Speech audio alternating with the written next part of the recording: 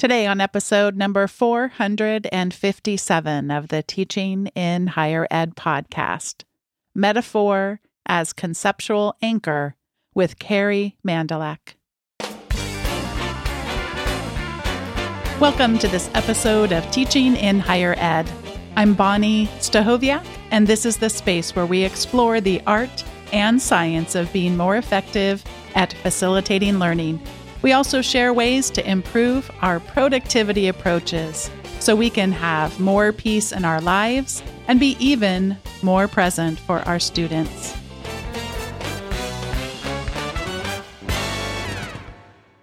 Carrie Mandalak, welcome to Teaching in Higher Ed.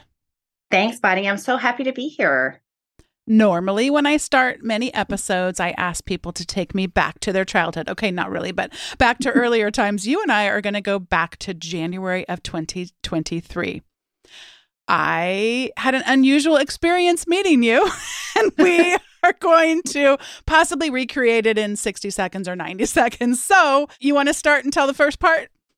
Well, sure. I was attending the Lilly conference in San Diego for the very first time, and I was really looking forward to possibly meeting you there as the keynote speaker. I had never been to that conference, and I was presenting. I was really excited about it.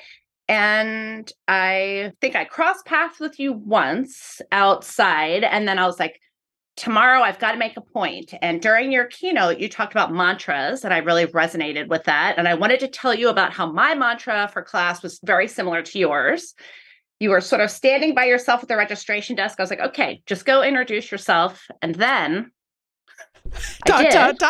And next thing you know, we were like, let's talk about mantras over lunch. And 3 or 4 hours later, we were still talking. I don't know if you get this very often, but I feel a little bit like I skipped stages of disclosure with you. Like I had just no filter. When my husband and I first started to realize our relationship was taking a turn toward romantic, I was in the hospital I was having to have my gallbladder removed, and I had something called pancreatitis, which is life-threatening. And they'll put you on a lot of drugs in a situation like that. So I literally just had no filter at all. I mean, there's nothing. And that's kind of how I felt with you, where I was like, oh, you mentioned knowing Katie Linder, and I know and feel very safe with Katie Linder. And you just felt very safe to me. And I felt like I was experiencing all the bodily functions of like, I am really hungry. I am also feeling somewhat socially awkward because I don't feel like I know how to do this anymore, because it was my first in-person conference. There was a lot of people there. And then I was also not wanting to get COVID. So there was that. So it was like, could we get some food, and could we sit down outside so I could feel more safe? And can we tell each other our deepest secrets or whatever? And so we did. And I got such a kick out of it. And then one of our favorite parts is that I have and this is not our favorite part. This is our least favorite part, is I have an injured shoulder. But just even getting into the car and thinking through the parking gate that I was going to have to probably get out of the car so that my right hand could do the job of waving the key, and I wanted to make sure that it all worked and everything. And then I realized that someone had parked their car really, really close to my not a rental car, it was my car. Yeah, close to my car. So I was like, okay, I'm going to need to get in the passenger side and then just scooch myself right on over. And we're walking together, and you take the story from here. Right. And then I was mentioning how I could not get my things out of the passenger side of my car because the person on the right-hand side of my car had parked so close to me. And then I think we had that simultaneous recognition as we entered the parking garage that we were talking about each other. Yes. And poor parking skills. Yes. And that's when I was simultaneously like so horrified, but also I was like, I know she will think this is hilarious. Oh, not only did I think it was hilarious, but we each get to discover, and I have photographic evidence of this, that it was totally me parking too close. And Carrie, since then, we actually have gotten a new car, and we are living in the future now. And some people I know are going to have cars like this and be like, you're not living in the future, you're living in the present. But it has one of those cameras that will literally show you how you're doing on the parking job. And Carrie, I'm getting better, but I have a lot of healing to do to be able to park straight in the middle of a parking space. So, well, have a coach now. So glad you have the support now you need. But I'm also, I was secretly like, phew, it wasn't me. Because I was driving a rental. And of course, you're not always as good at driving a rental as your own car. So yes, that was a really funny moment. I loved how long we laughed about that too. Well, I have loved getting to know you and just so treasure already our friendship as it emerges here about a month later. So fun. Yes. And I'm also really intrigued about your background. I just think you're an interesting person with a unique set of skills, as they say. So would you talk a little bit about you and about your scholarly background? Sure. So I am currently an associate professor at Pacific University, which is a small liberal arts college just outside of Portland, Oregon. And I teach in the School of Communication Sciences and Disorders, which is an undergraduate program that covers speech-language pathology and a few audiology classes. And then we also have a master's program in speech-language pathology. So I'm a speech-language pathologist by trade. Been practicing since 1998, and I just have really enjoyed being at Pacific. It's my second academic appointment, and I've just really enjoyed the uniqueness of working at a small liberal arts college in a program that is typically at larger universities. Speech language pathology isn't usually at sort of smaller liberal arts colleges, and it's really afforded me the opportunity to reimagine what scholarship means. Pacific uses the Boyer model for scholarship. And so to see the work that I've realized I really want to do, which my line of research is in holistic review for graduate admissions, really trying to diversify the workforce of speech language pathologists. And to realize that is an absolute line of scholarship. There is science to admissions, and it fits directly, really squarely into the scholarship of application, which I didn't even know was the way I could imagine my research. So that's really wonderful. I feel like I've really found who I want to be as an academic, and Pacific has really allowed me to be that. So that meshing of values has really just allowed me to really blossom, I would say, as a professor and a teacher and a scholar. And so that's where I am right now. One of the graduate courses I teach is in stuttering. I teach a course in voice disorders, and my clinical focus, and I get to teach a little bit of it this semester, is in cleft lip and palate and craniofacial disorders. So that's really where my research started. But now about 5 or 6 years ago, I took a bit of like a left-hand turn and went into this whole new area of scholarship. And I'm really excited about where I've sort of landed at this point. I know just from my very, very limited knowledge, but also from getting to talk with you a little bit about this, that there are indeed a lot of misconceptions about stuttering. And I'm sure we could just do probably 16 episodes just on that topic. So I'm going to ask you an unfair question and just ask you to share a little bit about, I'm going to say, the tip of the iceberg. And that's a little, by the way, for people listening, that is, what do we call that? Foreshadowing. Yes, my that's a preview, analogy for sure. there is some foreshadowing for what is coming later in the episode. So give us the iceberg of misconceptions about stuttering. Of stuttering, sure. First of all, I want to start off by just by me saying I teach a course in stuttering. I remember speaking to one of our business faculty members who work up on this hallway, and he said, "Where are you going?" I said, "Oh, I'm going to go teach my class." He's like, "Which class?" I said, "Stuttering." He's like, "You're teaching people how to stutter?" And I was like, "No. I'm teaching graduate students how to work with people who stutters." And the first thing he said was, "You can have a whole class on that." And so I think that's a misconception, actually, is that stuttering is a small thing, or it reflects sort of the underemphasis it's received in our field. And so that's one misconception, is that stuttering is sort of just a speech disorder or just something that you can see. So it's just someone blocks on sounds, they repeat sounds or syllables, or they prolong them. And that's stuttering, and that's all. And that is really the tip of the iceberg. So I think the idea is that is what we see in a person who stutters. We see the actual behaviors that we characterize as stuttering.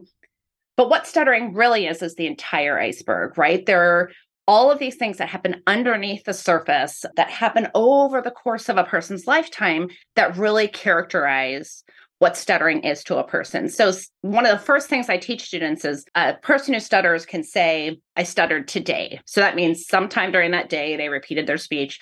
But stuttering has affected me my whole life. So stuttering as a concept, we call that sort of capital S stuttering, where it's also the feelings, the attitudes, the thoughts they have about speech or the thoughts they have about themselves, the way it affects how they participate in the world. All of that is also part of stuttering, but people don't see that. So they don't understand that right away. And I think that one of the other unfortunate misconceptions is that stuttering is really portrayed poorly in the media. There's not much representation in the world in general about stuttering because stuttering is something that's low incidence. 1% of our world stutters across all different countries, across all different languages. It affects 1% of people.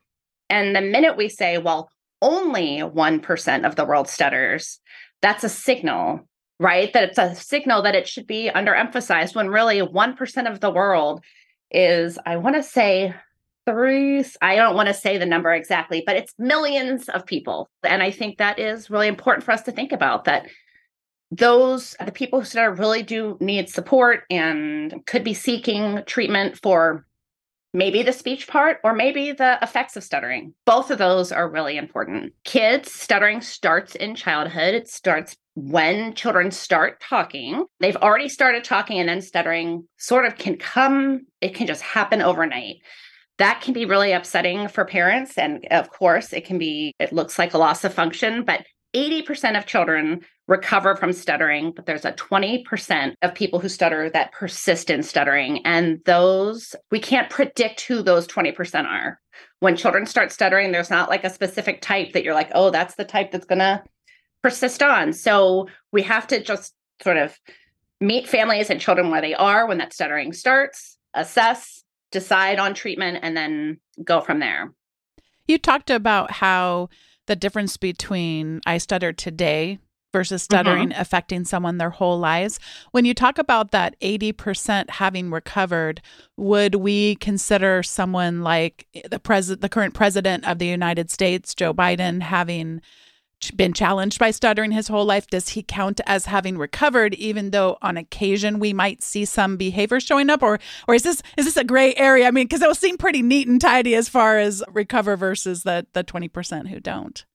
Yes, there is a specific definition about recovery, which is that recovery is really determined by there is no stuttering to borderline stuttering, and it really does mean complete recovery. So Joe Biden, and again, deep respect for Joe Biden and his experience and what he goes through also with the media around his speech. That also could be another topic, but he is a person who stutters. So he still works through it. He still uses strategies. It still shows up in his speech. But he has been reticent to talk about it a lot, just knowing the ramifications that come with admitting something, right, that is not exactly perfect about your speech or about your communication, especially when he is in a position to communicate all the time. That can have really large ramifications. So I think that is something, though, that is shifting in our world, is that people are more willing to admit or talk about, I would say, the fact that stuttering is still something they are working through, are managing, and still have effects from. And you'll hear it from other actors in the world, like Emily Blunt, for example, talks about stuttering, that when she uses her voice in an acting context, there isn't stuttering, but she may stutter in other situations. So I don't want to necessarily speak for anybody, but I think that we still see stuttering in Joe Biden's speech for sure. Yeah, it's been interesting to watch him navigate it in the sense of my heart feels so tender toward him when he will name it, specifically with someone else who has struggled with stuttering, and encouraging them along their own journey toward whatever it might look like for them to be part of that 80%. Yeah, but I mean, my gosh, we have such ableism in all of this. And Absolutely. As you said, we could talk at length about the ableism and where it shows up and the politics and all of that. Yeah. Well, speaking of, okay, maybe I'm allowing myself to do this twice. I'm going to say the tip of the iceberg again, but this time really to have you introduce to us an analogy that you have incorporated into your class, and it's got some visuals visuals around it, and you've incorporated your students' creativity. So tell us about your use of an iceberg as a metaphor in your teaching. Yes, absolutely. Thanks. So the iceberg has been used as a metaphor to show that there are things that you can see, and then there's other things that you can't see below the surface. With a number, I'm seeing it a lot with people who have ADHD or maybe people who have anxiety, that there's things that you see and things that you don't. But the metaphor of the iceberg has been used for a long time to describe the experience of stuttering, or just stuttering as a condition. Joseph Sheehan is a person who sort of named this as the metaphor maybe in the 50s, 60s, 70s, and to explain and illustrate what stuttering is like in ways that can be more widely accepted. And I think that I've always introduced the iceberg metaphor at the beginning of class, right? So I teach a graduate course in stuttering, and I should say I am not a person who focuses or is a specialist in stuttering research. But through my clinical career, before I went back for my PhD, I worked with people who stutter, have a deep heart for working with people who stutter, partially because of the compassion I feel that I talk so much, I talk very fast, and I never have to worry that when I speak, like, are the words going to come out?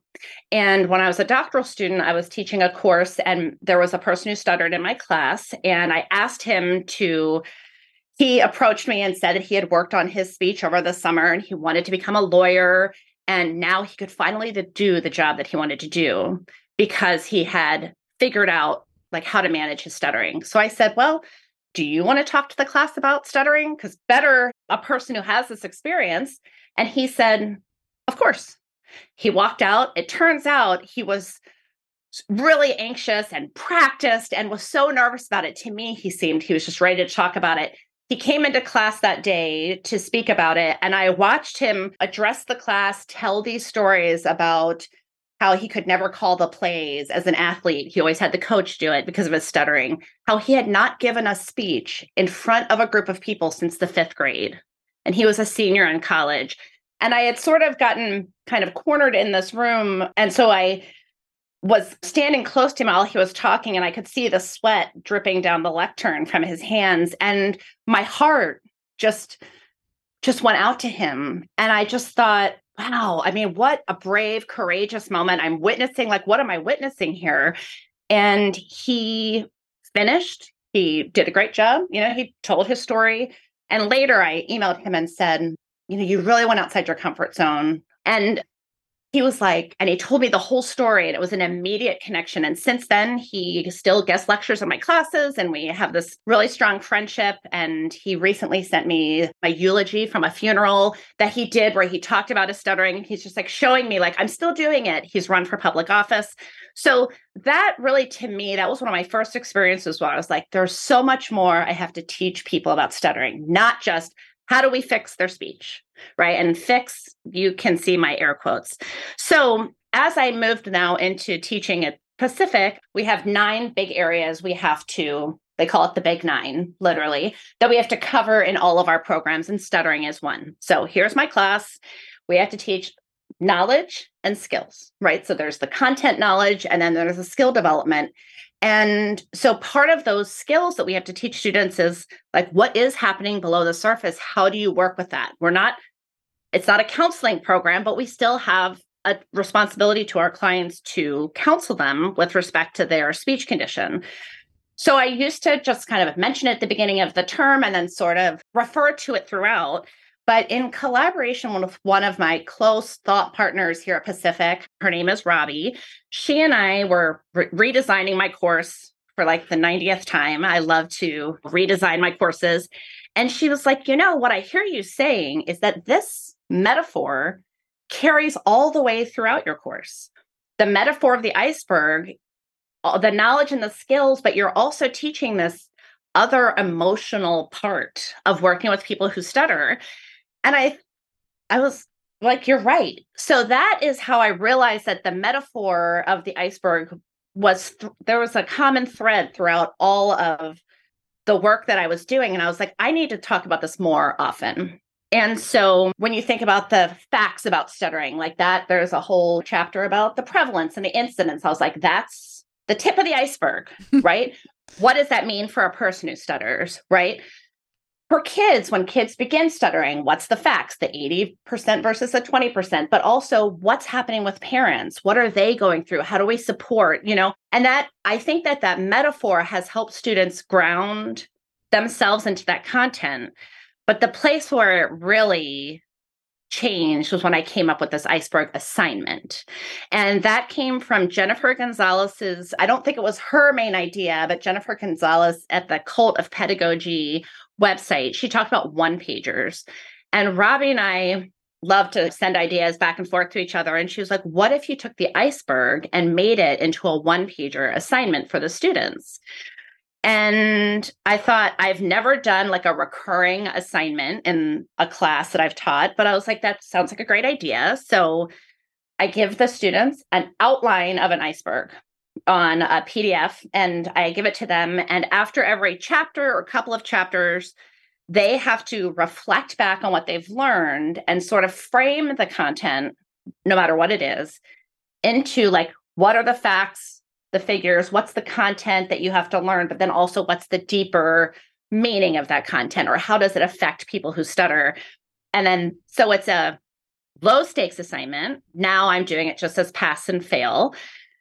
They also have the choice. Not all students resonate with that assignment. So now they can just choose to do a certain amount, and students who do more can get some extra points. But also, I think it has high impact. It requires them to stop, reflect, go back to the work we just did. So there's some retention practice there, but now they have essentially a study guide too, as they prepare for the midterm. So I felt like it has served many purposes in my class. And it sort of, I don't want to say forces, because that's not the word I want, but it really requires them to stop for a minute and look back to then look forward. And I think that I really value reflection. I not always practice it very well. So I'm also trying to teach students how to do that in their own work so that they can also practice retention and learn the content as they move forward. You did a poster session on this at the Lilly conference, and I got to see examples of some of the students' one-pagers. And isn't that so fun when something really resonates with you, but then you get to see it reimagined? You had mentioned that not all of them choose, in some cases, even to do an iceberg as their metaphor. Some of them branch out. I think you mentioned one doing a tree, or all these different ways to consider. I used to teach more consumer behavior than I have in recent years, but I loved this idea of having a metaphor. In this case, it was, I guess it was mostly a t-shirt, but there was a full person's body there. So there were shoes, and the shoes connected a little bit, and there was a head, and there was glasses and some sort of like a hair accessory. So, I mean, I guess it wasn't just the shirt, but I did a lot of zooming in and then zooming back out, because I had this sort of fascination with the idea that you could go whole, part, whole, and that we could zoom in. And so in one case, it was just a tattoo that was on the shoulder that looked at different types of, I mean, this has been a while, but I would hear from students years after they took the course, and they would say, I can see that t-shirt. I see that tattoo. I see the different, and it's pretty remarkable, like you're saying, when we allow them those opportunities to stop, look back, reflect, and then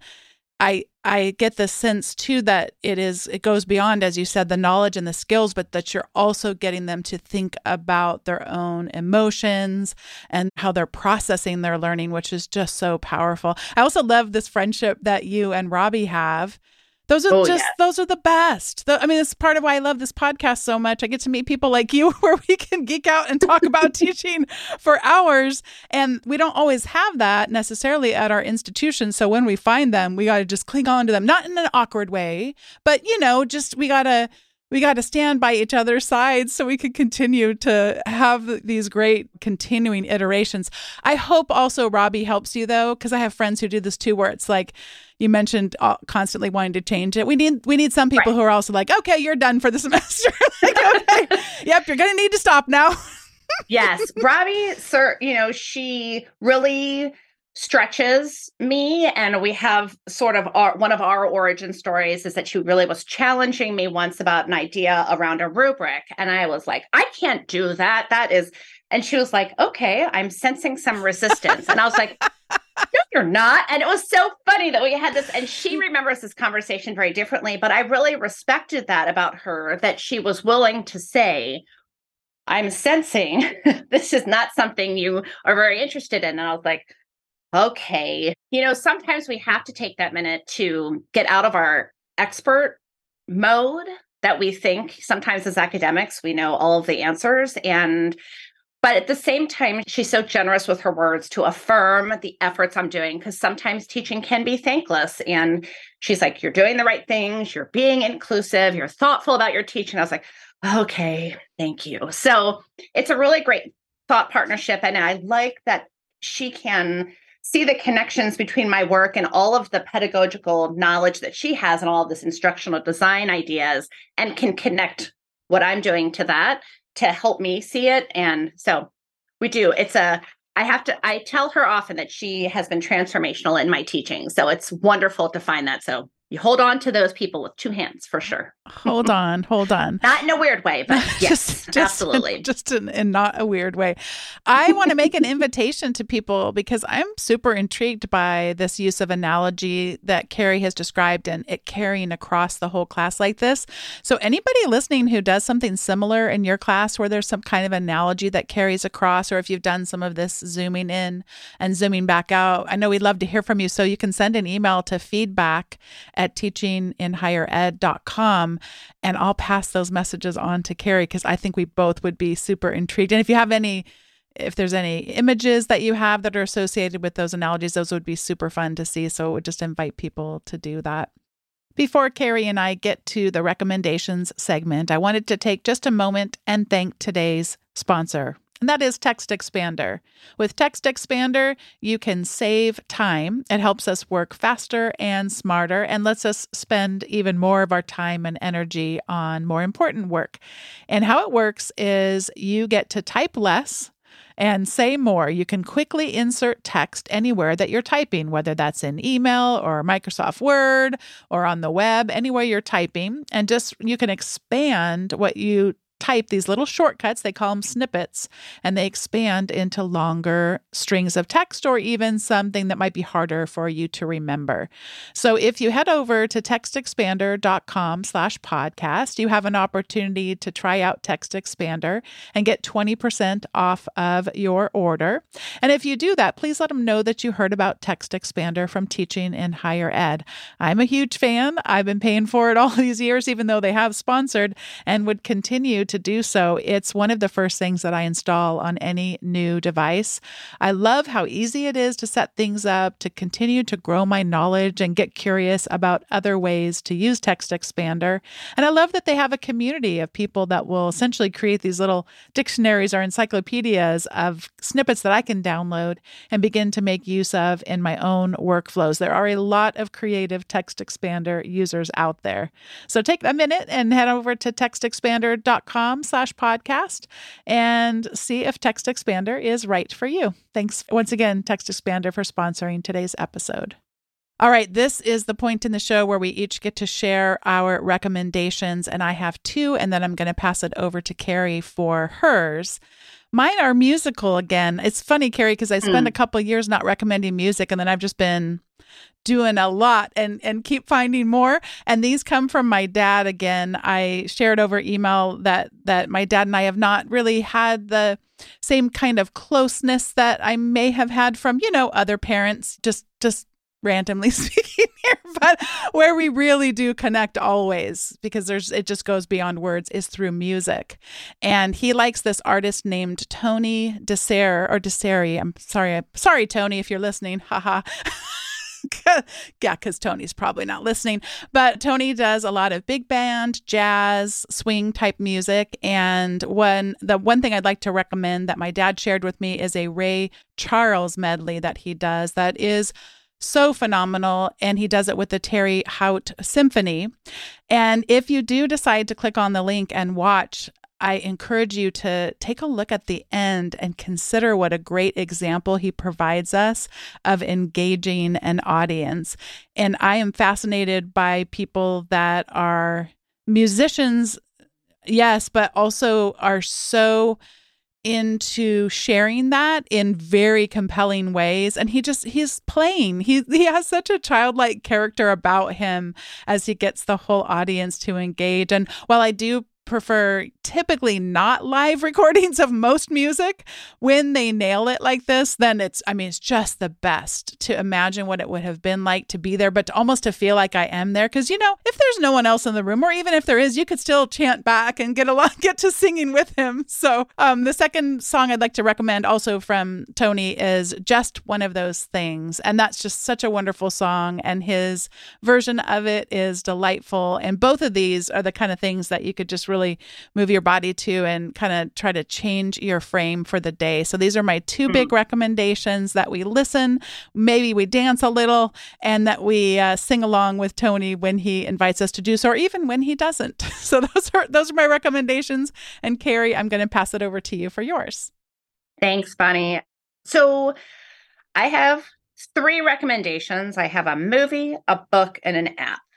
And one thing about me is that I am a chronic recommender of things. So to narrow it down to just 3 was even tough. I love to share things that are just that are bringing me joy. But I wanted to recommend a movie for people who want to learn maybe a little bit more about stuttering. And the movie is called The Way We Talk. And you can find it at thewaywetalk.org. The film's creator is Michael Turner. And Michael Turner lives here in Oregon, in just a little bit south of Portland. And he and his partner, Alyssa, put together The Way We Talk. And it is an introspective, thoughtful, quietly beautiful movie about one person's experience and journey with stuttering. I met Michael in 2012 when he came to the Stuttering Support Group, which was in Portland, something that my colleague Glenn Waybright and I restarted with a graduate student. And we brought it back to Portland, and he showed up one Wednesday and said his name, introduced himself at the meeting, and then didn't talk at all for the rest of the meeting. But at the end of the meeting, I invited him to come and speak to my class that I was having that Friday. And that's really the time between the Stuttering Support Group and my class that he just decided it was time to make this movie about stuttering.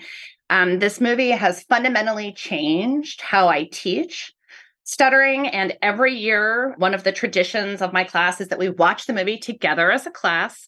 And then I surprise zoom in Michael Turner at the end for a Q&A. And it's really, really special. He has been such a partner in the work. And I love the movie so much. I am a little bit in the background of it. I'm in the background of a few scenes, and you can hear my voice in the background. But that's where I really want to be in this movie, is completely in the background, because it's such an excellent way to learn about stuttering. And I think it's a really special, different type of experience. So I want to recommend that. And you can get it on Amazon Prime or anything like that. If you Google it, you can find it. Secondly, John Hendrickson this is the book. He recently wrote a book. It just came out, called Life on Delay. And it's about his experience with stuttering over his lifetime. He is the person that interviewed Joe Biden about stuttering and wrote the article for The Atlantic, which then thrust him sort of into the spotlight talking about stuttering. And he appeared, I think he wasn't excited about it, but he still appeared on TV and spoke. Maybe it was with CNN, and was interviewed. But he has written this book. And from what I've heard from people who've read it so far, my friends who stutter, it's one of the best representations of the experience of stuttering. So that's my second recommendation. And I'm really excited to read it. Finally, I want to recommend the Merlin app. The Merlin app is put out by the Cornell Lab of Ornithology. And I just want to do a shout out to those of us with ADHD out there in the world, which of course includes me, that have the ability to hyper-focus and get very enthusiastic about very specific things.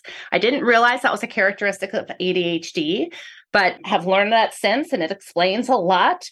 But a few years ago, I participated in a bird project with my son as part of his kindergarten project, or when he was in kindergarten. And I never cared at all about birds. Like, birds flew in the sky, and I was like, that's nice. But once I understood that you could see a bird, hear its song, identify it, I was just hooked. And the Merlin app is just so fun. You can take it outside and just birds will do their songs and it will identify the birds for you. You can take a picture and it'll identify it for you. It just does the work of identifying birds and it's super fun. And everyone I show this app, they get real excited about it. So I had to share it. I'm a novice birder now, Bonnie. I love it. I love all of these things. And I'm kind of looking at the clock and I'm kind of thinking, Carrie, I want to know one or two that got left off your list because if these three are this good, I think we can. I mean, there's time, Carrie, there's time. Do you have one or two that you're like, man, it was right there, but I had to force myself not to do it? Oh, wow. Well, I mean, which direction do I go in? Do I go in the direction of my favorite floss called Cocoa Floss that has coconut oil on the floss and it like even my dentist loves it. That's something I really love. And the other thing is that I have been completely spoiled by Water Drop, which I'll show it to you. That's just little squares that you drop in your water and it flavors it and it has micronutrients in it, which I'm not sure what all of that means, but I just know it makes my water taste so delicious and I get to drink so much more water during the day because of Water Drop. So none of these are paid endorsements by any means. They're just things I really love. But for those who are local, I could tell you about my favorite dentist, but I won't do that. But these are the things I love to tell people about the stuff that I love. And I am an enthusiastic recommender. So I'm always trying to convince people to get different things. So that's part of who I am. We were talking about Robbie and how when you find a teaching friend like that, you need to really hang on to them. Okay. Yes. When you find a dentist, you can't ever let them go. I mean, ours is so good and he wants to retire. And I literally don't know what I will do when he retires. And I think Cocoa Floss might have been showing up for me, maybe as an advertisement on Instagram, perhaps. Does it also have a different texture than normal floss that it gets better in between your teeth? Is it the same thing I'm thinking of? Because I literally thought about buying it. And it has coconut oil and it has different flavors. So it's really all around. If this was an advertisement or sponsorship or multi-level marketing, you might have just gotten yourself a customer because every time I'm intrigued by, oh yeah, that looks like it's really getting in there. It does. It gets in there. It does. So, and I do love my dentist as well and my hygienist. So whenever they move, they know it's going to be traumatic for me. Oh, we want them to hold on. We got to all, I don't know, find healthcare providers that are significantly younger than us. They never get to retire. I don't know. All right. Absolutely. Carrie, I'm so glad that I met you. I'm glad for our emerging friendship. And I'm so glad that you came on the show and looking forward to the next time already, but also to our text messages and emails and for recommendations to continue that don't even show up on the show. Absolutely. Bonnie, it's been an honor. I'm so grateful that we got to meet. And it was really a highlight of the conference to connect with you. Thank you so much. Thanks once again to Carrie Mandalak for coming on today's episode of Teaching in Higher Ed. And thanks to each of you for listening. Today's episode was produced by me, Bonnie Stachowiak. It was edited by the ever-talented Andrew Kroger. Podcast production support was provided by Sierra Smith. And if you've been listening for a while and haven't signed up yet for the weekly update from Teaching in Higher Ed, I'd encourage you to do so. You'll get lots of links from the most recent episode, the show notes, but also some other recommendations and goodies that don't show up on the regular episode show notes page. Head on over to teachinginhighered.com/subscribe. I appreciate you're a part of the Teaching in Higher Ed community, and I'll see you next time.